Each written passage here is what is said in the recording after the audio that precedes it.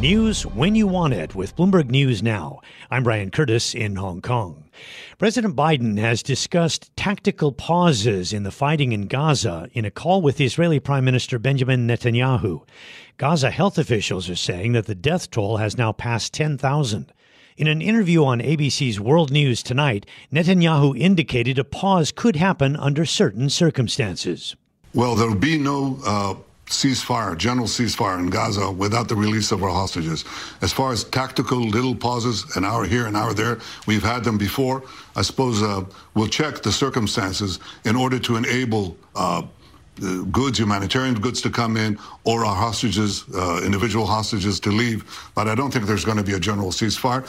Benjamin Netanyahu speaking to ABC. The Prime Minister went on to say that he sees a role for Israel to manage security in Gaza after the fighting has ceased. Well, a fiery day on the witness stand for former President Donald Trump in his civil fraud trial. Bloomberg's Ed Baxter has the story.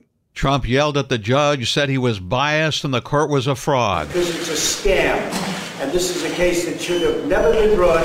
And Attorney General Letitia James says she got what she needed. At the end of the day, the documentary evidence demonstrated that, in fact, he falsely inflated his assets. And Bloomberg's Patricia Hurtado says she's never seen anything like it. He was claiming that I've done real estate for 50 years, and as a developer, basically, I have a right to just declare magically what something's worth. Daughter Ivanka is on the stand Wednesday. Ed Baxter, Bloomberg Radio.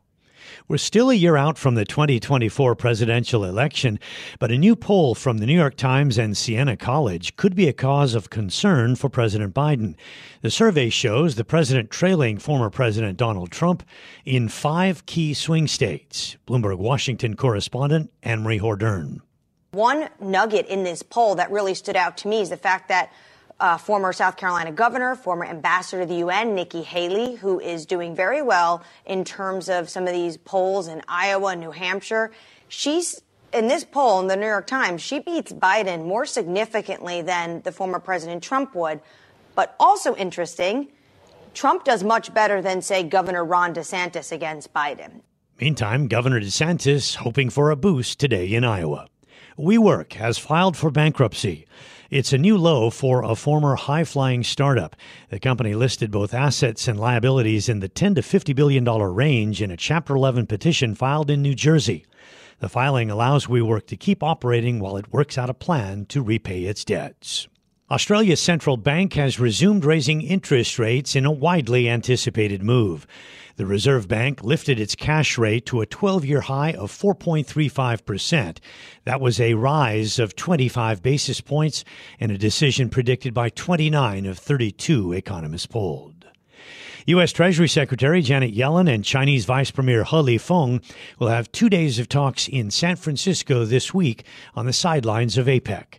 Bloomberg's Joanne Wong has more. The Treasury Department says Yellen and He, Beijing's top economic official, will meet on November 9th and 10th. The meeting will take place on the sidelines of the Asia-Pacific Economic Cooperation Group. The Yellen-He talks are expected to build on a series of recent visits and announcements between the two sides. They're trying to improve diplomatic and economic ties. Some of the issues likely to be addressed include U.S. export controls and Chinese military engagement in the South China Sea. The U.S. says it's not seeking to decouple from China, but rather is looking to de-risk and diversify. Chinese officials have criticized that message. In Hong Kong, I'm Joanne Wong, Bloomberg Radio. China's export slump unexpectedly deepened in October. It's another indication that China's economic recovery has been uneven as it tries to stabilize. Exports dropping 6.4% from a year ago, worse than the 3.5% decline forecast by economists. Imports surprisingly expanded 3%, and that compared with the expectation of a 5% decline. That's news when you want it. With Bloomberg News Now, I'm Brian Curtis. This is Bloomberg. What could you do if your data was working for you and not against you?